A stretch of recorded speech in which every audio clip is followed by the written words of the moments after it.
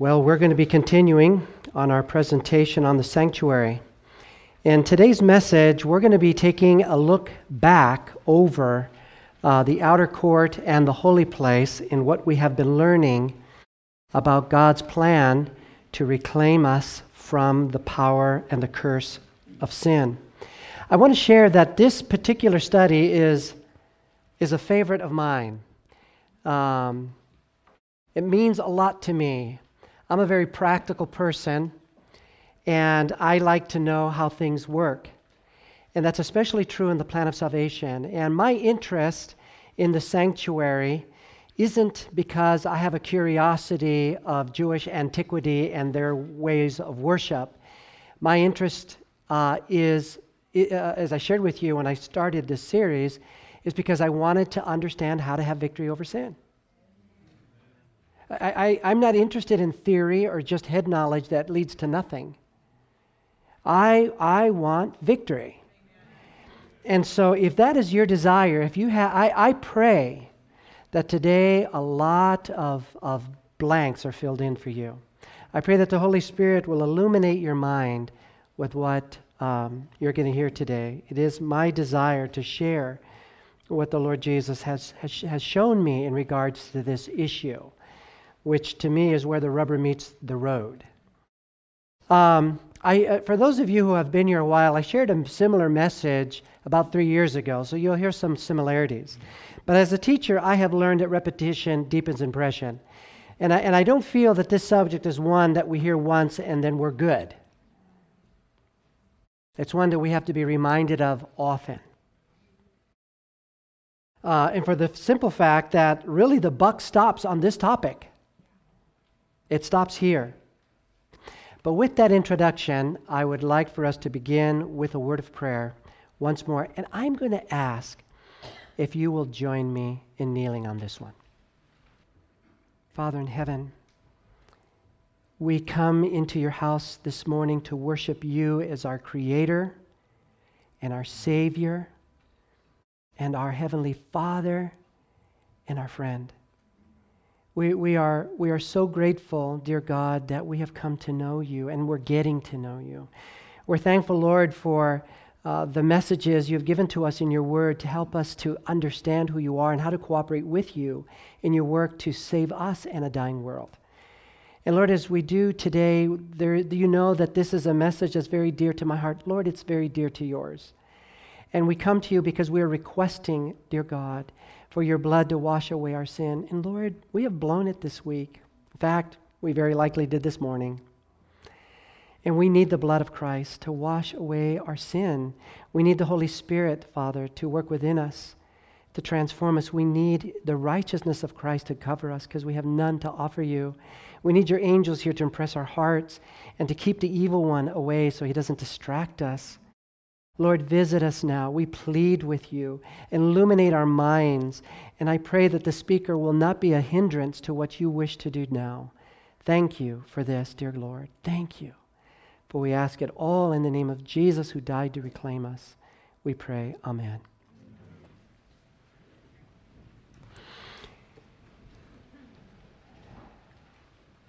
Last Sabbath, we talked a little bit about the daily. The sanctuary was divided up into two services, basically. One is called the daily, the other the yearly. We'll talk about the yearly later when we get into the Day of Atonement. But the daily described the operation that took place in the tabernacle every day. And it began with a burnt offering. And the burnt offering, we learned, was an offering of dedication. And it was a time for Israel to dedicate themselves, but it also dedicated the sanctuary that day for service.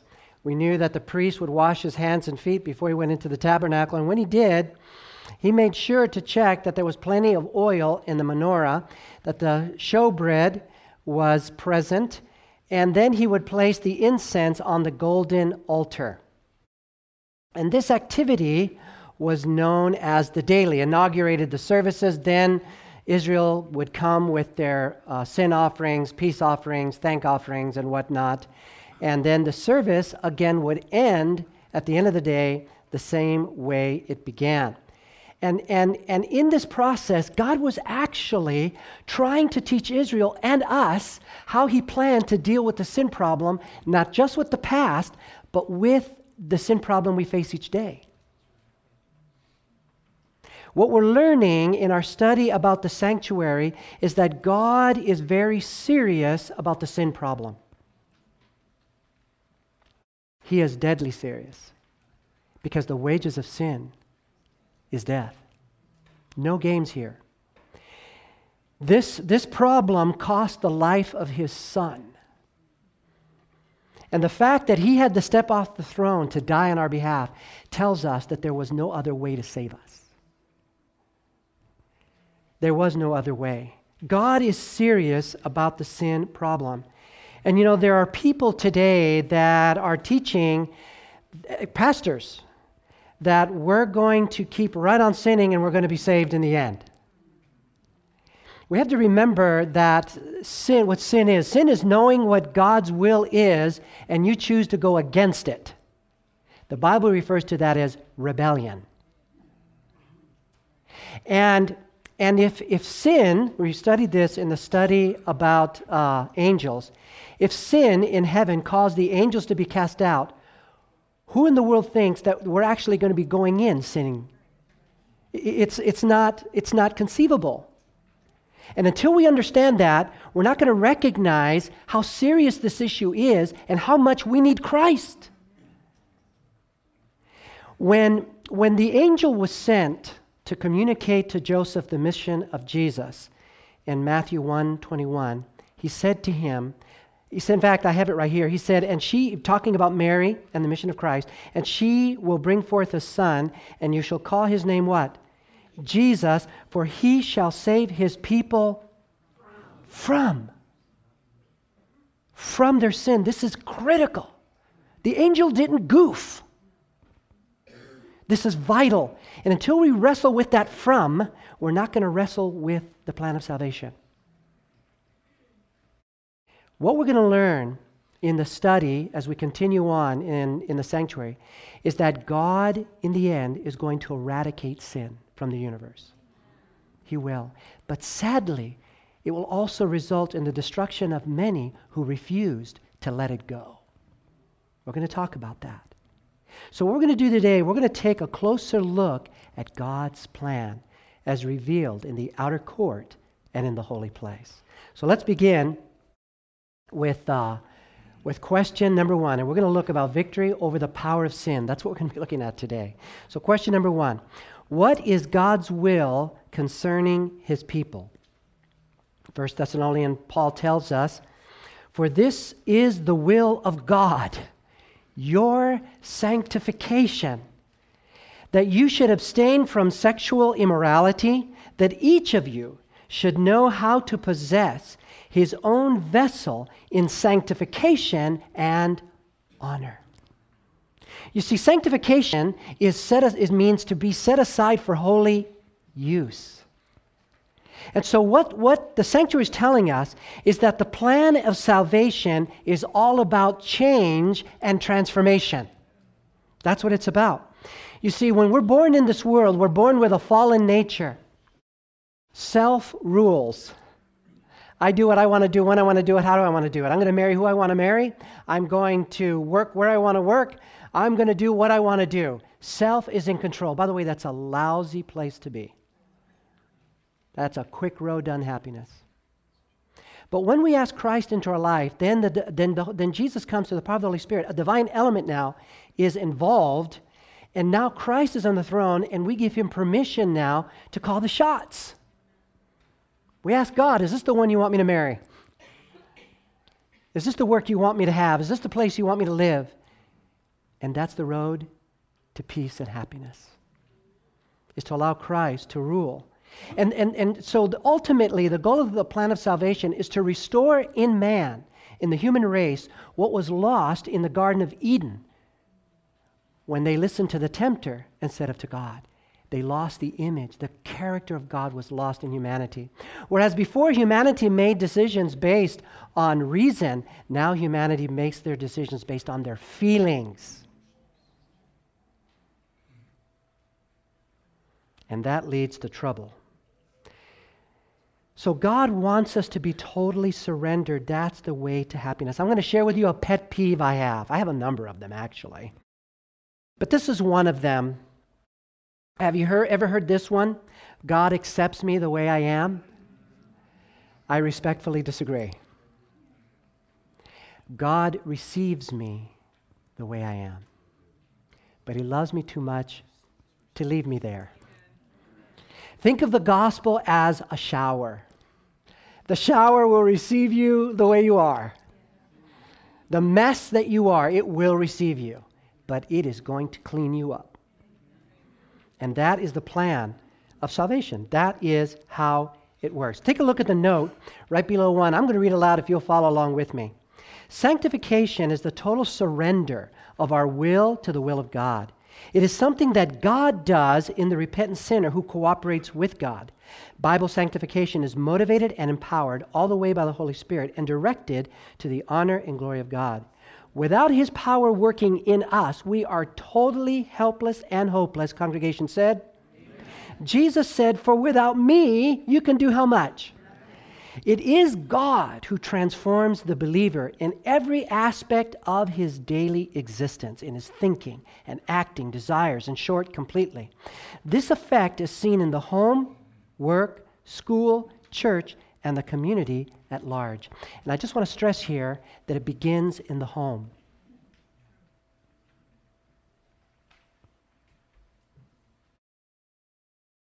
I want to stress that. If the gospel is not working at home, it's not working. It's a facade. And we can fool people at church, we can fool people at work, we don't fool people at home. That's where we let our hair down. That's where we really show ourselves. And so the gospel begins at home. Jesus told His disciples when they were getting ready to spread the gospel, begin at Jerusalem. Begin with the people you know. Then it goes out. Then it's real. Are you with me? So let's take a look and continue. In question number 2, in order to enjoy sanctification, what attitude must one have towards Jesus and sin? In 1 John 3:3, it says, "And everyone who has this hope in Him purifies himself just as He is pure." The goal is to be like Jesus. That's the goal, is to be like Christ. In our home, in our school, is to reflect Jesus. That's the goal. And so we want to purify ourselves so that Christ can shine out His life and live out His life within me. Let's take a look at the next one. The next, Exodus 33:13, what we find there is the prayer of a sincere Christian. "Now therefore I pray, if I have found grace in your sight," what's the next 2 words? "Show me now your way, that I may know you, and that I may find grace in your sight." Isn't that beautiful? Isn't that a beautiful prayer? This is a prayer, a humble prayer, an honest prayer. Because in this prayer, the person is acknowledging that there's things wrong with them. In this prayer, the person is acknowledging that there are things they're blind to. And they're asking God to reveal, "Show me now your way." It's a request. You know, friend, when we ask God to show us His way, He's going to show us. He's eager for us to reflect His character. And so when we ask, He will show us. But the human heart is a tricky animal to deal with. Because even though we ask, we really don't want to know. You know, it's funny, when we ask God to show us, we would be very content and happy if an angel showed up at our front door with a little clipboard and he said, "George, about that incident yesterday when you kicked the dog, we don't do that in our kingdom." You know what I'm saying? We would be good if an angel came to show us our stuff. But the reality is that when God begins to show us our stuff, He's going to use your spouse.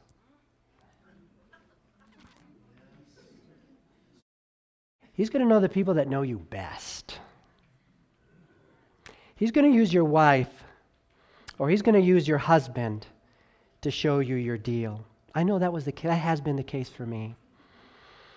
And early in my walk with Christ, as I began to ask God to show me what in my life was not reflecting Him, I remember the day that my wife came up to me and she told me that she needed me to be the priest of the home.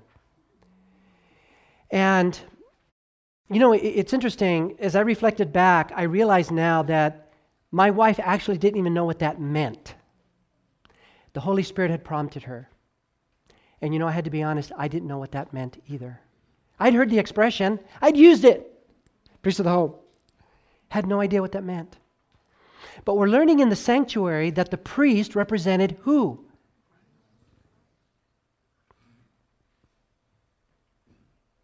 So when God asks the husband to be the priest of the home, He's asking him to reflect Christ in the home. And to do that, you have to study the life of Jesus. Isn't that true? And so after my wife, gave me this challenge, I looked at the life of Jesus completely differently now. I began to look at His life as an example of what it is to be a husband. And Jesus dealt with rebels, just like sometimes we as husbands have to.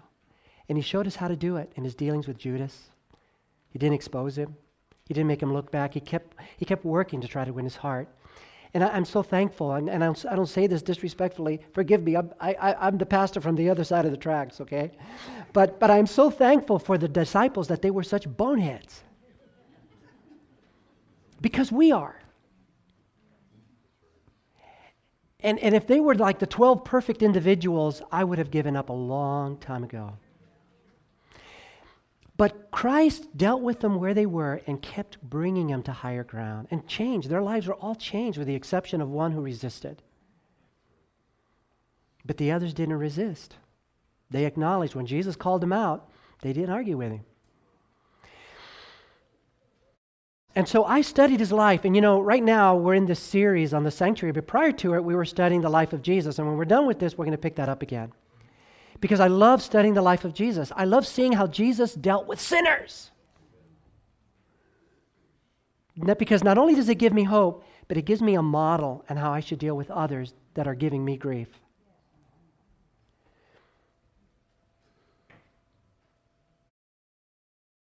We have to have a teachable spirit. That's where it begins. So how does God do this? This next verse in question number 3 that I'm going to share with you is really the key. And I'm going to use some voice fluctuation and throw some things in along the way just to emphasize. But everywhere where you see the word abide, I want you to, and there's a couple places where the word fruit appears. And let's put our thinkers on in this verse, okay? Okay, so you got the first word. Abide in me. This is Jesus talking. Jesus is giving us the answer here. Abide in me and I in you. Now watch this illustration. Now he's talking about grapevines here. As the branch cannot bear fruit of itself. Don't miss that. Unless it unless it what? Abides in the vine. Neither can you unless you abide in me. Now he makes the bridge. I am the vine. You are the branches. He who abides in me and I am him bears much fruit. For without me, you can do nothing. If anyone does not in me, he is cast out as a branch and is withered. And they gather them and throw them into the fire, and they are burned. So right here, Jesus is telling us how to live a victorious life. The fruit that we're talking about here is the fruit of the Spirit. It's love, joy, peace, patience, goodness, kindness, gentleness, faithfulness, self-control. You got a boatload of those? I know that I don't, not without Christ. So what Jesus is saying here is that the branch in and of itself cannot produce fruit unless It's connected to the vine. You see, the source of fruit production is not the branch. It's the vine. And so for the branch to have any hope of producing fruit, it has got to be connected. Now, if we had a grapevine here in the back of our property and we went to it, and this was a microphone and I held it up to the branch, this is what you would not hear. Grape. Grape. Grape. You would not hear a branch trying to produce grapes. Are we thinking? Grape production is a byproduct of being connected to the vine. We have to remember the Bible tells us that the fruit of the Spirit is the fruit of the Spirit. It's not the fruit of the person. Does that make sense? It has to do with the connection. The connection is the key. So how do we get connected and remain connected to Jesus? We've been studying about it in the daily. It's by coming to Christ, who is the gate, every day.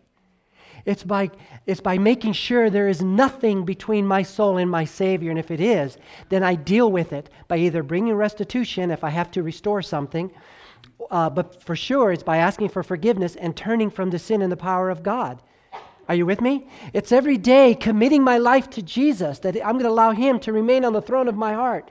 It's every day asking for the Holy Spirit because that's where I get the desire and the power to say no to sin. It's every day being in the Word of God because it is there that God teaches me what it means to be a child of God. And it's every day communicating to God in prayer. It is known as the daily. That's how we get connected with the Lord, and that's how we remain connected. Why does this work? We talked about this because God created our minds with a law. By beholding, we become changed. And we find that in 2 Corinthians 3:18, and Solomon said it differently in Proverbs 23:7. He said, as a man thinketh in his heart, so is he. It's by keeping Christ before us, by starting our day with Him and making sure to end it with Him and staying connected throughout the day. He sustains us. He gives us the power to live above sin. He gives us the ability to produce fruit and reflect Him to the world. Are you with me? Elizabeth, I'd like you to come forward here just for a moment, if that's okay. I'm not going to embarrass you too bad. If you'll hold this right there, and all I want you to do is shine this. Let me go a little further over here. Shine this right here on my chest. You got it? Is that good? Okay. I'm going to illustrate it, okay? I won't turn the lights off because we're on film. But this cup represents me, represents you.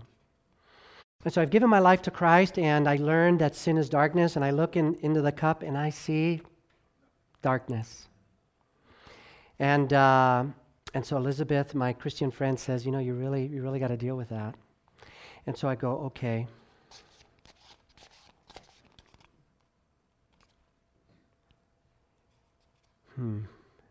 I know, I must not be trying hard enough. That's it.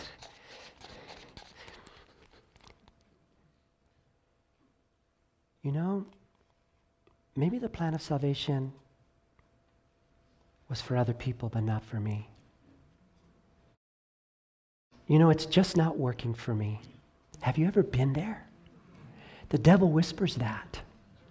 And so Elizabeth, my friend, says, no, George. So she gives me counsel. She says, turn to the light. So then I do. Oh, I see light in there now. But I still see shadows. Friend, what do I do to get rid of the shadows? Draw closer. And so as I am meeting with Christ daily, And as I'm learning what it means to walk with Jesus and I'm making the choice to surrender my will and to obey Him, I am drawing closer and closer. And the closer I draw, the more of Jesus people are seeing in me until Christ is formed within the hope of glory. My job is to deal with the distance issue. His job is to deal with the darkness issue in my life. Does that make sense? Thank you, sweetheart, very much.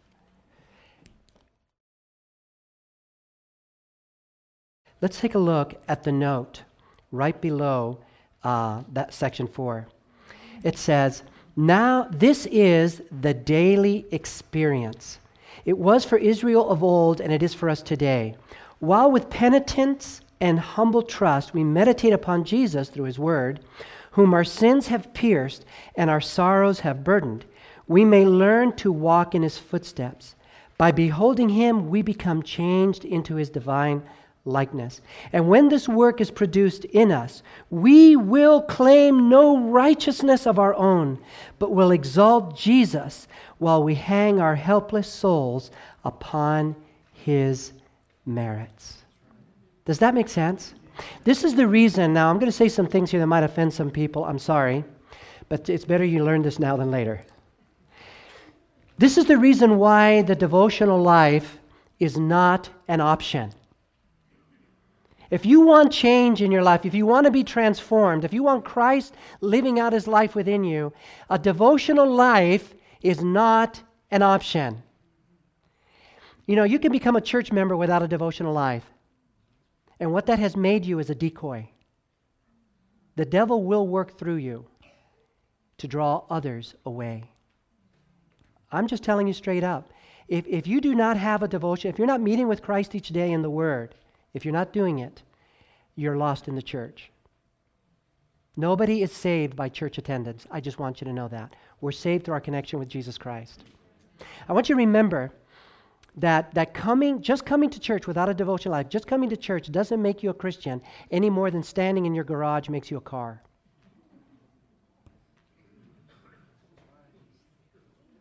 What makes us a Christian is Christ. And it's spending time with Him each day and allowing Him to transform our lives. You know, it's interesting, but Pastor Baute, it is so difficult. Yeah. The devil can care less if you come to church. The devil gets nervous when you begin spending time with Jesus in the Word, because that is where his power is broken. His power is broken there. You know, I'm one of these annoying people that wakes up in the morning firing on all 8 cylinders. I wake up talking. I'm ready. I can just conquer the world. In fact, all night my mind's been working on stuff, and in the morning I got all the solutions. My family, Josh and Sarah, are not like that. It takes them about noon before they're able to put words together and form a sentence. But me, I wake up firing on all 8. I'm just ready to go. The day that I made the choice to have worship was the day all of a sudden I was no longer a morning person. The devil did everything he could to see to it that I did not spend that time with Christ. He did everything but super glue me to the bed, and it was a struggle. So if you tell me that you're having your struggles in your morning worship, welcome to the club. Because now the devil's nervous. Now he is nervous. Let's take a look at number 5. Where does the power to obey come from? Philippians 2:13 says, "For it is God who works where? In you, both to will," that's your desire, "and to do," that's your performance, His good pleasure. You and I are not capable apart from Him, but it is God. When we make the effort, God gives the power. Let me state it a different way. When you and I make the choice to obey, God then adds the power to make it a reality. Does that make sense? That's how it works. I remember when I think the second biggest sin in my life that the Lord asked from me was when I started to follow Him was my mouth. I had a very foul mouth. And If you took away from me all my four-letter words, I would have a real hard time communicating because it was always flying out of my mouth. And I had, my best friend said to me, George, I know exactly what your last words are going to be before the bus hits you. Because whenever I had near-death experiences, the word would come out. Or if I dropped something on my foot, or if I hit my finger with a hammer, the filth and foul would fly out. I didn't have to think about it. I was programmed. Anyway, as I began my walk with Jesus, I began reading where the word said, you shall not allow any corrupt communication escape your lips. Well, there was plenty of corruption escaping mine. And when I read that, I thought, ooh, Lord, I am so sorry. I didn't realize that my bad words were so offensive to you. Really? And it's interesting, but the disciples of Jesus were known for their clean language. That's why at the trial, when the little girl asked Peter for the third time, aren't you one of his followers? He did what? He cursed. He cursed in an effort to throw off suspicion because people knew that the followers of Jesus don't curse. You with me? And so I was really bothered by this, and so I made the decision not to curse. And that was my New Year's resolution for 2 years. And after a year and a half of trying, and I couldn't stop cursing, I finally went to the Lord one day in tears, and I said, there is no argument between me and you. I'm in agreement. I need to stop, and I want to stop, Lord. I'm so sorry. And I said, so I've tried, and I can't, so I'm giving you permission. You do whatever you need to do to set me free. I give you permission. You do what you need to do. And a few months later, I got a call from a friend who had a worse mouth than I did, and that's saying something. And as I listened to him, suddenly it was painful to hear. I was like, oh, mercy. And he just kept going, and then I hung up the phone after we were done talking. He was done cursing. And I realized in a whole conversation, because when he and I got together, it was usually very colorful. And I realized there was no foul communication had left my mouth. And I thought, wow, I didn't curse at all in that conversation. And then I got to thinking, and I don't remember when I had stopped, but I couldn't remember the last time I'd cursed. But see, through this whole time, though, I was continuing in my relationship, my time with Christ. Christ set me free. When I hear people say that God cannot set us free, my big question to them is, friend, which is the sin you don't want to be set free from? Or asked differently, which is the sin God can't set you free from? I'm interested to know which one that is. But it's the one we don't want freedom from. By the way, I want to share something with you that I just think is so amazing. We're talking about the daily and coming to Jesus every day, right? Let me use a different pen here. So each day we come to Christ. Each day we make sure there's nothing between our soul and our Savior. Each day we recommit our lives to Jesus. Each day we ask God to fill us with the Holy Spirit. Each day we spend time in His Word. So let's say I'm reading the Word and I learn in studying the Word, like I did in this illustration, let no corrupt communication escape your lips. That is a sin, right? So what I do is I come back out here and I said, Lord, I am so sorry. Please forgive me. I'm going to make the effort. I'm going to make the decision to honor you with my words. You help me because you know that I'm weak. So you help me. And then I ask Him to send me the Holy Spirit, and I go back into the Word. I want you to understand that in the process of what I just shared with you, what's out here? Do you remember what's out here? It was the curtain. Do you remember what the curtain was made out of? It was linen. You remember what color it was? It was white. What did that linen represent? Purity. What else? More specifically. Whose righteousness? Christ's righteousness. So when I come into this place, I am covered by the righteousness of Christ. And even when He reveals to me my sin, if I run back to the cross, I'm still covered. Let that sink in. But if I do not repent of that sin, if I excuse it, well, if they hadn't, I wouldn't have. If I excuse it, I bypass the cross and I leave the courtyard and I'm heading east. Are you with me? But even as God, when God reveals to me sin in my life and I go, oh my, and I run to the cross, I am still covered by His righteousness. That is so incredibly encouraging and beautiful. Let's continue now and let's take a look at number 6. How does God do this? This is an amazing verse, so incredibly powerful and beautiful. And so everywhere the word I appears, I want you to speak up. Okay? So there's the first word. What is it? This is God speaking, okay? So you just ask how. Watch. I will give you a new heart and put a new spirit within you. I will take the heart of stone out of your flesh and give you a heart of flesh. I will put my spirit within you. Look at this next word. And cause you to walk in my statutes, and you will keep my judgments and do them. Can you say amen? As we make the choice to surrender to Jesus, as we make the choice each day to allow Him to be the Lord of our lives, to yield to His leading, it gives Him the right now to give me a new heart. How cool is that? Take a look at the next one. Hebrews chapter 10, verse 16. Again, you give me you speak out the eyes. This is the covenant that I will make with them after those days, says the Lord. I will put my laws in their hearts, and in their minds I will write them. We're talking about reprogramming. So what I used to love, I now, and what I used to hate, I now. And we give Him the right when we make the choice to obey Him. You know, it's interesting. I remember the day a man walked up to me. I was witnessing to him. He recognized that I was a Christian, and he said to me, you know, I would be one, except God's law cannot be obeyed. And obviously the answer is true if it's done in your own strength.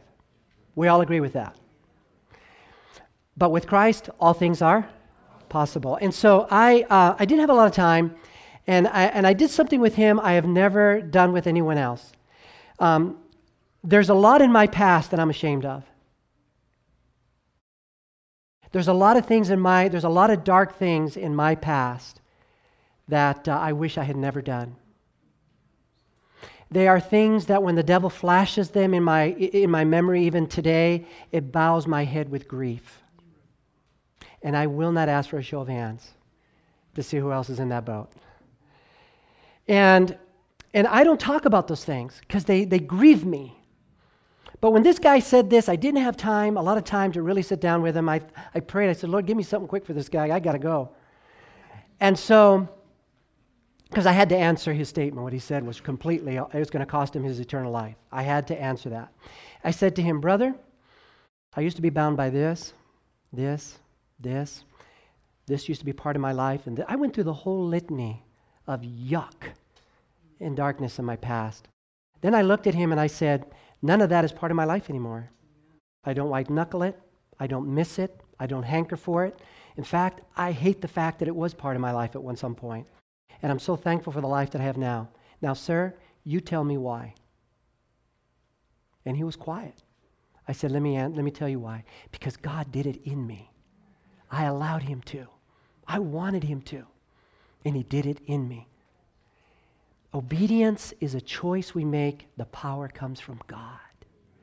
And then it gives Him the right to change me. It does. Take a look at the note right below this. I love this quote. If you've never read the book Desire of Ages, please read it. But read it to know Jesus, because the book is a biography on the life of Christ. But Desire of Ages, and this is the most, in my mind, on the subject that we're on right now, is the most powerful quote, I believe, in the book. And it's found on page 668. It says, all true obedience comes from the heart. Let me stop right there. It's not an external trip. It's a change that comes from the inside and radiates out. All true obedience comes from the heart. It was heart work with Christ. And if we consent, give me another word for consent. What does that mean? Allow, permit, surrender. Okay, in other words, if we permit, if we give God permission, He will so identify Himself with our thoughts and aims, so blend our hearts and minds into conformity to His will, that when obeying Him, we will be carrying out our own impulses. In other words, it's going to be our desire to do it, and we're not even going to be aware that that's what God wanted us to do. The will refined and sanctified will find its highest delight in doing a service. Let me pause right there. There was a time in my life that I hated that. And now it is my delight. God changed my heart. Now here's the clincher, here's the key and the problem. When we know God, as it is our privilege to know Him, our life will be a life of continual what? Obedience. What's my problem if I'm struggling with sin? I don't know God. That's the struggle. And you only get to know Him as you spend time with Him. Amen? And you have to spend time with Him in the Word because that's where He's revealed. When we know God, as it is our privilege to know Him, our life will be a life of continual obedience. Through an appreciation of the character of Christ, through communion with God, sin will become what? Hateful. See, the reason why sin isn't hateful to us is because we are far from the light. But as we come to know God and we draw closer, He begins to reveal. He begins to reveal Himself. We begin to see what purity is and holiness. And in the presence of that light, the darkness of our life becomes evident. And let me illustrate this way. It's a great story, true story, about a missionary in India in the 1800s. This guy took his wife there, and they had a lot of difficulties. And then she got discouraged and went back to the States and left him in India by himself. And he continued laboring on like a good soldier, but then he got very discouraged and he took his eyes off of Christ. Let me tell you something, friend. When you take your eyes off of Jesus, all the old sins start coming back in again. All of them. Remember that if I take the light away, the darkness returns.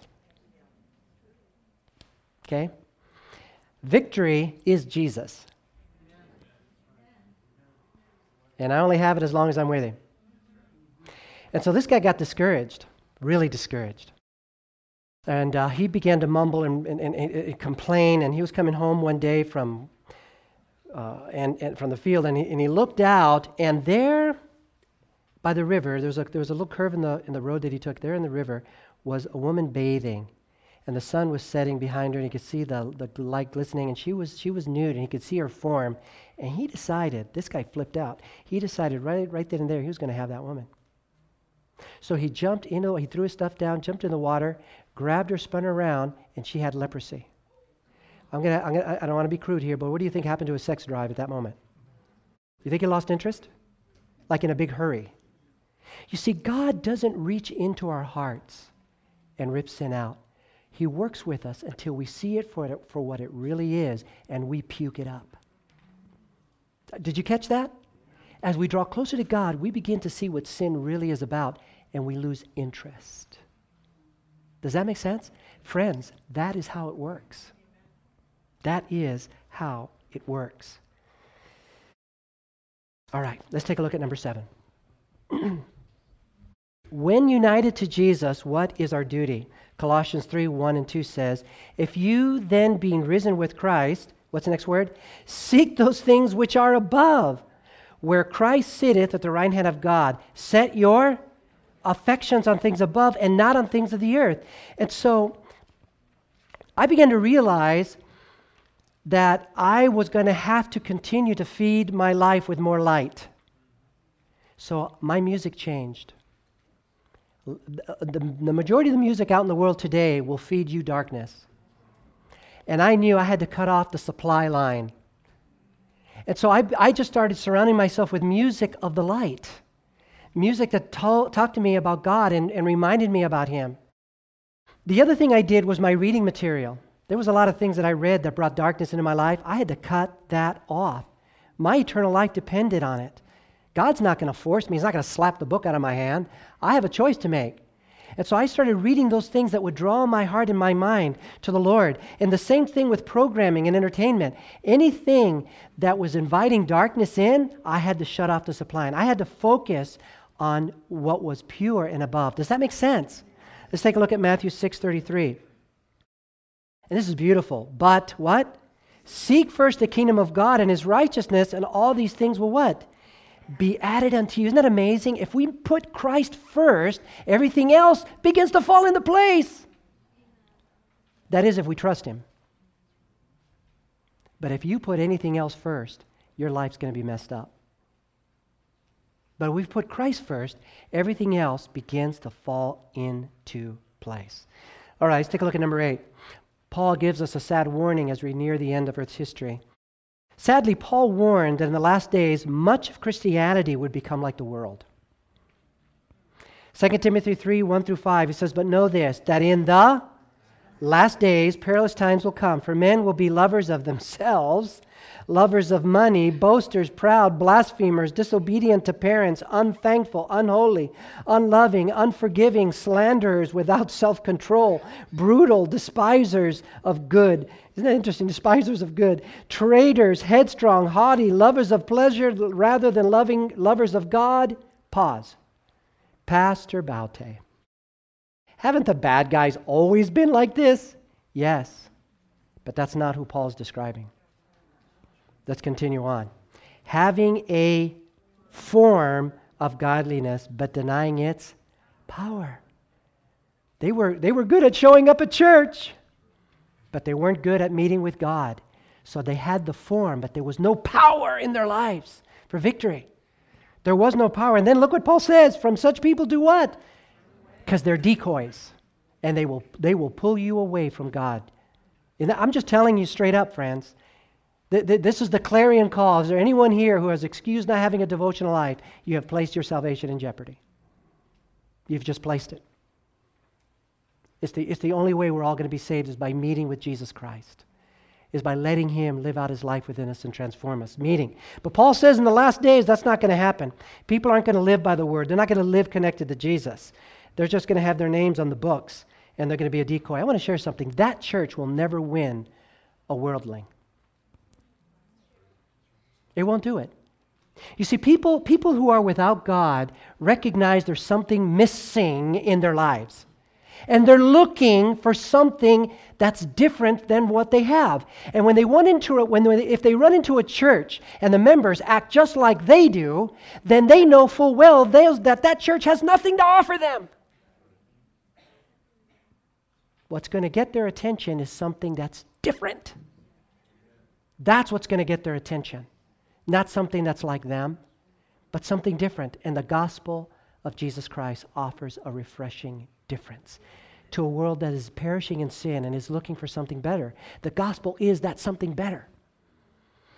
But sadly, many in the last days will be playing church and will not have a living connection with Jesus. There'll be no daily experience for them. Take a look at number 9.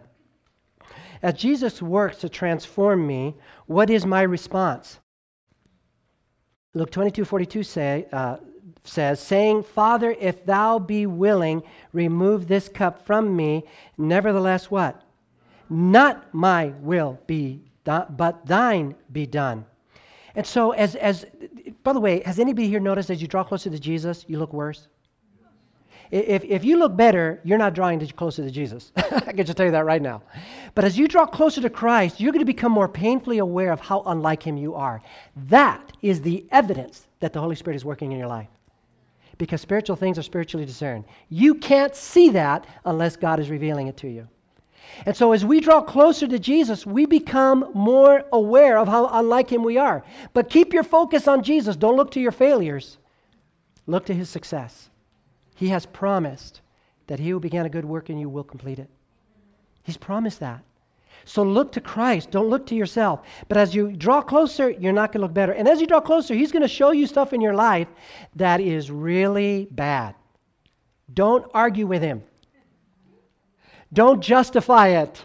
Just go to your knees, go back to the cross and say, Lord, it's true. Forgive me. What do you think He's going to do? He's going to forgive you. Jesus didn't come for good people because there aren't any. He just came for sinners like you and me. And as we ask him for forgiveness, he's promised to do even more than that. He's promised also to cleanse us. Don't argue with him. Number 10. How is this state of things brought about? Romans 12:2 says, "Be not conformed to this world, but be ye transformed." How? By the renewing of your mind, that you might prove what is that good and acceptable and perfect will of God. And the only way to do that is by studying God's Word. If you want to know the mind of God, study the Word of God. And if you want to know what God's will is on a given situation, study the Word for it. Now, friend, if you don't want to study to know what God's will is, my question to you is why? Self is on the throne, and you better get him off. Are you with me? So important. Matthew 11:29 says, "Take my yoke upon you." This is Jesus speaking. And what? "Learn of me, for I am meek and lowly in heart, and you shall find rest unto your souls." How many here need rest? He's offering it. He says, study my life. Focus on me, and I will give you the very thing your heart hungers for. How cool is that? I absolutely love that. It is by beholding him that we become changed. I want to share something with you. When I was pastoring a church years ago, and I was walking through the hallway, and I happened to look into the early teen room, and there was a dry board, and the teacher was writing something, and it had to be the Holy Spirit. Something just made me stop to listen. And the teacher was talking about how things work in us. She said, and she wrote down, our thoughts become actions. Actions become habits. Habits form our character, and our character determines our destiny. I remember standing at the door, and I was just looking at that. I'd never seen that before. I was the pastor. I'd never seen that before, and I just stood there looking, and I said, that's true. That is how it works. What we think about, we end up doing. We keep doing it, it becomes habit. Those habits form our character, and the character is going to determine our destiny. And whenever we want to get victory over sin, where do we tend to focus our energies?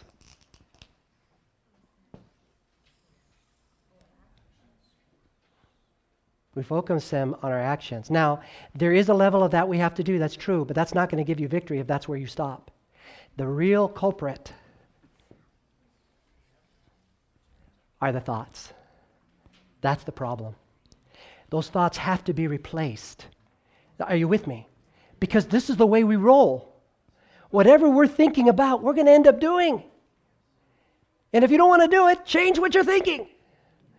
Replace it with the gospel. Grab promises and replace those in your mind, because that is exactly how we roll. Let's take a look. Number 11.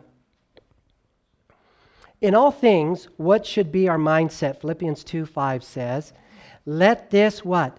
Mind be in you, which was also in Christ Jesus. So as we're abiding with Jesus and we're studying the Word, we're coming into contact with the mind of God. God's going to tell us what He thinks about things. He will tell you what He thinks about that person that you're dating. He's going to tell you what He thinks about that business that you're thinking about going into business with that individual. He'll tell you if you will ask, if you will search. The answers are there. There's no problem in life we face that the Word of God has not already addressed. It's all there. And He will reveal His mind. And so I want to think like Christ, so I have got to yield to what He's teaching me in His Word. Number 12. To what extent must our deeds be done in reference to God's glory? 1 Corinthians 10:31 says, wherefore, whether therefore ye what? Eat or what? Drink or whatsoever you do, do all to the glory of God. So God wants to be Lord of all. Every aspect of our life, right down to how we eat. By the way, we're gonna find the sanctuary actually brings this to our attention. How we eat, what we eat. Did you know if you eat food that's irritating to your stomach, it's going to make you irritable? Are you going to reflect Christ when you're irritable? So what we eat, what we drink, whatever we do, let's do it to the glory of God. we need to ask, Lord, do you approve of this? Let's take a look at number 13. How much must we give up to become a true disciple of Jesus?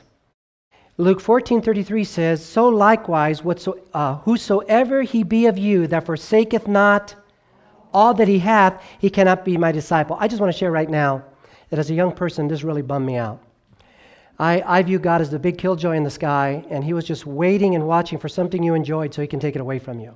That was my picture of God. Is that not warped? Listen, my friend. Thank you, Susan. Listen, the only thing that God will take away from you is the thing that's going to destroy you. That's it.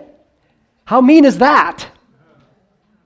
The only thing he asks us to give up is the thing that's going to take away our happiness, the thing that's going to hurt us. In love, he takes that, or he asks, because he doesn't take, he asks for it. My child, I can see where this is going to take you. You're going to have to trust me on this. I know it's going to hurt right now, but it's going to save you a whole lot of hurt later. Give it to me. Let me have it. You know, it's funny, whenever I feel like murmuring and complaining, because that's what we do. I mean, that guy that saw the girl, the new lady, when he saw that she was leprous, he didn't desire her anymore, right? God knows. If we knew what he knew, we would give the thing up. That's the point. And, but did you ever stop to think about what Jesus gave up? When we were murmuring and belly aching, that we have to give up the greasy whatever? Or you know what I'm saying? What did Jesus give up? His glory. He put it aside and he took on our human nature, as messed up as it was, subject to all the stuff that humanity is subject to. He stepped out of that. He entered into the human race, and he will be that forever. What else did he give up? For the first time in eternity, his communication with his Father was broken. He gave up the safety of heaven so that he can come here and we can murder him. He was adored up there. He was hated down here. And we're going to complain? God only asks us to give up what's bad for us. But Jesus gave up what was good for him to save us. Absolutely astounding. Number 14. If we thus follow Jesus, how will Satan respond? John 15:20, remember the word that I said unto you, the servant is not greater than his Lord. If they have persecuted me, they will also persecute you. If they have kept my saying, they would have kept yours also. You know, when you make the decision to follow Christ fully, you're going to draw fire. The sad reality is, it's going to come from the people closest to you. It's going to come from your family. It's going to come from people in the church. The ones who aren't spending time with Christ daily, the decoys, they're going to persecute you. What happens is, friends, is we're either under the control, allowing ourselves to be under the control of God, or we're being controlled by the devil. There's only two sides. And if I'm not meeting with Jesus daily so that I allow him control in my life, then the devil is taking control of my life. And we can be showing up at church and giving other people a hard time as the devil prompts us to do it. You know, the difference between the control of the two are different. God's control in our lives is something we give him. The devil's control in our lives is something he takes. There's a difference. There is a difference. But peer pressure isn't just for teens. It's all of us. Number 15. Will the devil allow God to do this wonderful work in our lives unopposed? Revelation 13:6 says, then he, the devil, opened his mouth in blasphemy against God to blaspheme his name. His what? His tabernacle and those who dwell where? In heaven. The devil hates the message of the heavenly sanctuary. Take a look at the next one. Daniel says the same thing.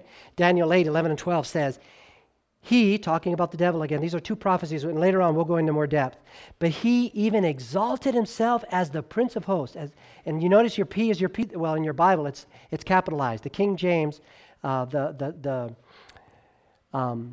scholars recognize that the prince here represented who?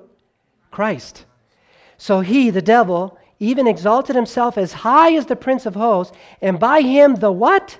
The daily sacrifices were taken away, and the place of his sanctuary was cast down to oppose the daily sacrifices, and he cast truth to the ground. What we're reading about here is the Bible prophesied that the devil would attack the message of the heavenly sanctuary, because he knew that there was the key that unlocks the sinner from his captivity in sin. Take a look at the note right below number 15. Here the Bible informs us that the prince of darkness would attempt to work against the heavenly sanctuary. Since the devil is unable to destroy the heavenly sanctuary, he has turned his efforts to destroying its message from the conscious minds of God's people. He accomplished this through the religious power that rose up during the Dark Ages, which the Bible calls Antichrist. Through this power, the devil worked to disconnect God's people from their daily experience with Jesus in the heavenly sanctuary by setting up his own sanctuary here on earth, complete with priest, high priest, and atonement. In Lesson 16, we will discover who this agency is that is seeking to oppose Jesus and his work in the heavenly sanctuary. You know, I used to go to church on Sunday, and how many of you here did? Okay, many of you did. And you know, we never heard a message on the sanctuary in heaven. And we're seeing in the Bible, it is replete. But the devil has done everything he can to blind us from the message of the heavenly sanctuary, because that's where Jesus is working for you and me. It's amazing. Amazing. Let's take a look at number 16. When Christians allow Jesus to finish this work in them, what will be the result? Watch this. We're going to read a prophecy, Matthew 24:14. And this gospel of the kingdom shall be preached in all the world as a what? A witness unto all nations. And then shall the end come. You know why we're still here? Because this hasn't happened. It's not because God isn't finished building the condo in heaven for us. He's waiting for us to take him serious, that he is able to set us free from sin. That what he said, when he said, you will know the truth and the truth will set you free, he meant it. He's waiting for a generation to rise up that will not only preach the gospel, but will demonstrate it. Christ in you, the hope of glory. You know, the world, if you go to the world and you tell them that you found the truth and it's changed your life, they're going to study to see, they're going to watch you carefully to see if it's true. By the way, they're going to watch you anyway, even before you open your mouth. And that's what's going to convince them if there's of the validity of what you believe, because it's different from them. And so the world has a right to a demonstration. It's not only a sermon preached, it's a sermon that is lived. My friends, much of the world has heard about Jesus. What they haven't seen is a demonstration of him. That's the last thing now that is needed. Number 17. In this struggle, who is more powerful, the devil or Jesus? Come on, what's the answer? Jesus. These things I have spoken to you, he said in John 16:33, that in me you may have peace. In the world you will have tribulation, but be of good cheer. I have overcome the world. Jesus is saying, listen, friend, there's nothing you're going to face that I haven't already faced for you. Isn't that beautiful? I'm going to give you what you need to get through it. Isn't that awesome? And I love this next one. 1 John 4:4. You are of God, little children, and have overcome them, because he who is in you is what? Is greater than he is in the world. Can you say amen to that? Jesus is saying, look, I know you're having a difficult time, but you're facing a defeated foe. I'm going to bring you through this. Hang on. Isn't that awesome? I remember the day that I got a phone call. I was the pastor in the district, and I got a phone call that these weird things were happening with this girl. She was a teenager. And as they described to me what was going on, it didn't take a rocket scientist to realize that the girl was demon-possessed. Evidently, I don't know the details to the story, but evidently her boyfriend's mother was a witch. She was involved in the occult. And somehow through this relationship, she got possessed by a demon. And so they were asking me to go in and do something about it. What would you have done? And first thing I did is I went to my knees and I said, Lord, I don't want to walk into that room without the assurance that you're walking in with me. I want to make sure that there's nothing between us, Lord, that there's no sin between my soul and my Savior. And as I prayed and I asked God to reveal to me, nothing really came to my mind. And I said, okay, Lord, to me that's a signal to go in, that you're coming in with me. And as I went, this was the text that kept coming to my mind. He that is in you. He was telling me, you have nothing to fear. I've got your back. We're going to take care of this. And the Lord set that girl free. It's an amazing experience. The devil is no match, friends, for Jesus Christ.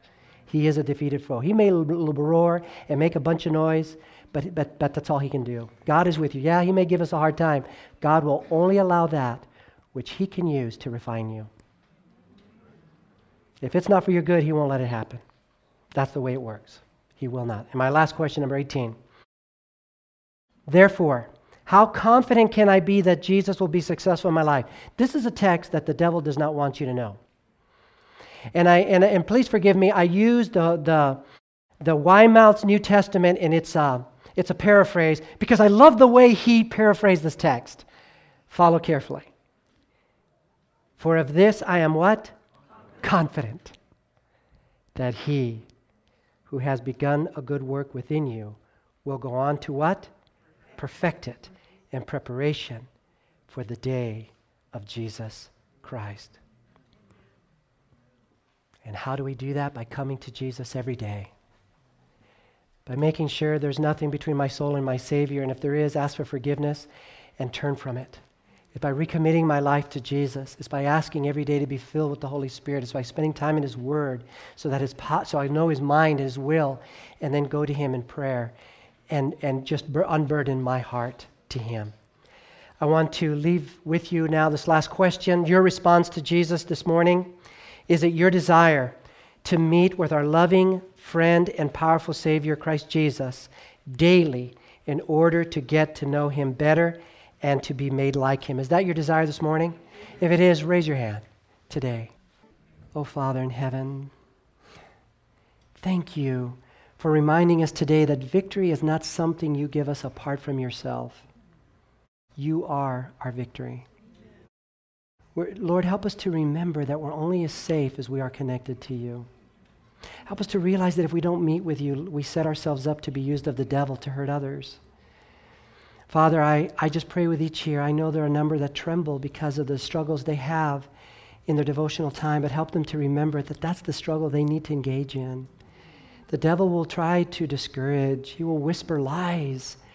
And I pray, Lord, that you will bring to our minds the word of Scripture that combats those lies. Thank you, Father, for the assurance that you will never leave us nor forsake us.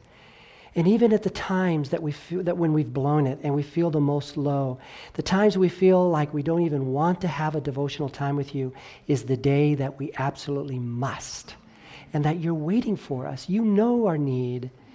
Thank you for your goodness and tender mercies, Lord. Bless each here, Father. You saw the hands that were raised and their desire, their commitment to meet with you each day. And you know, Lord, that our promises are like ropes of sand. We need your strength to make that work. And I pray you'll bring us to the resources and the individuals that will help us to develop a growing devotional time with you. We thank you for this, and we ask it in Jesus' name. Amen. This media was brought to you by Audioverse, a website dedicated to spreading God's Word through free sermon audio and much more. If you would like to know more about Audioverse, or if you would like to listen to more sermons, please visit www.audioverse.org.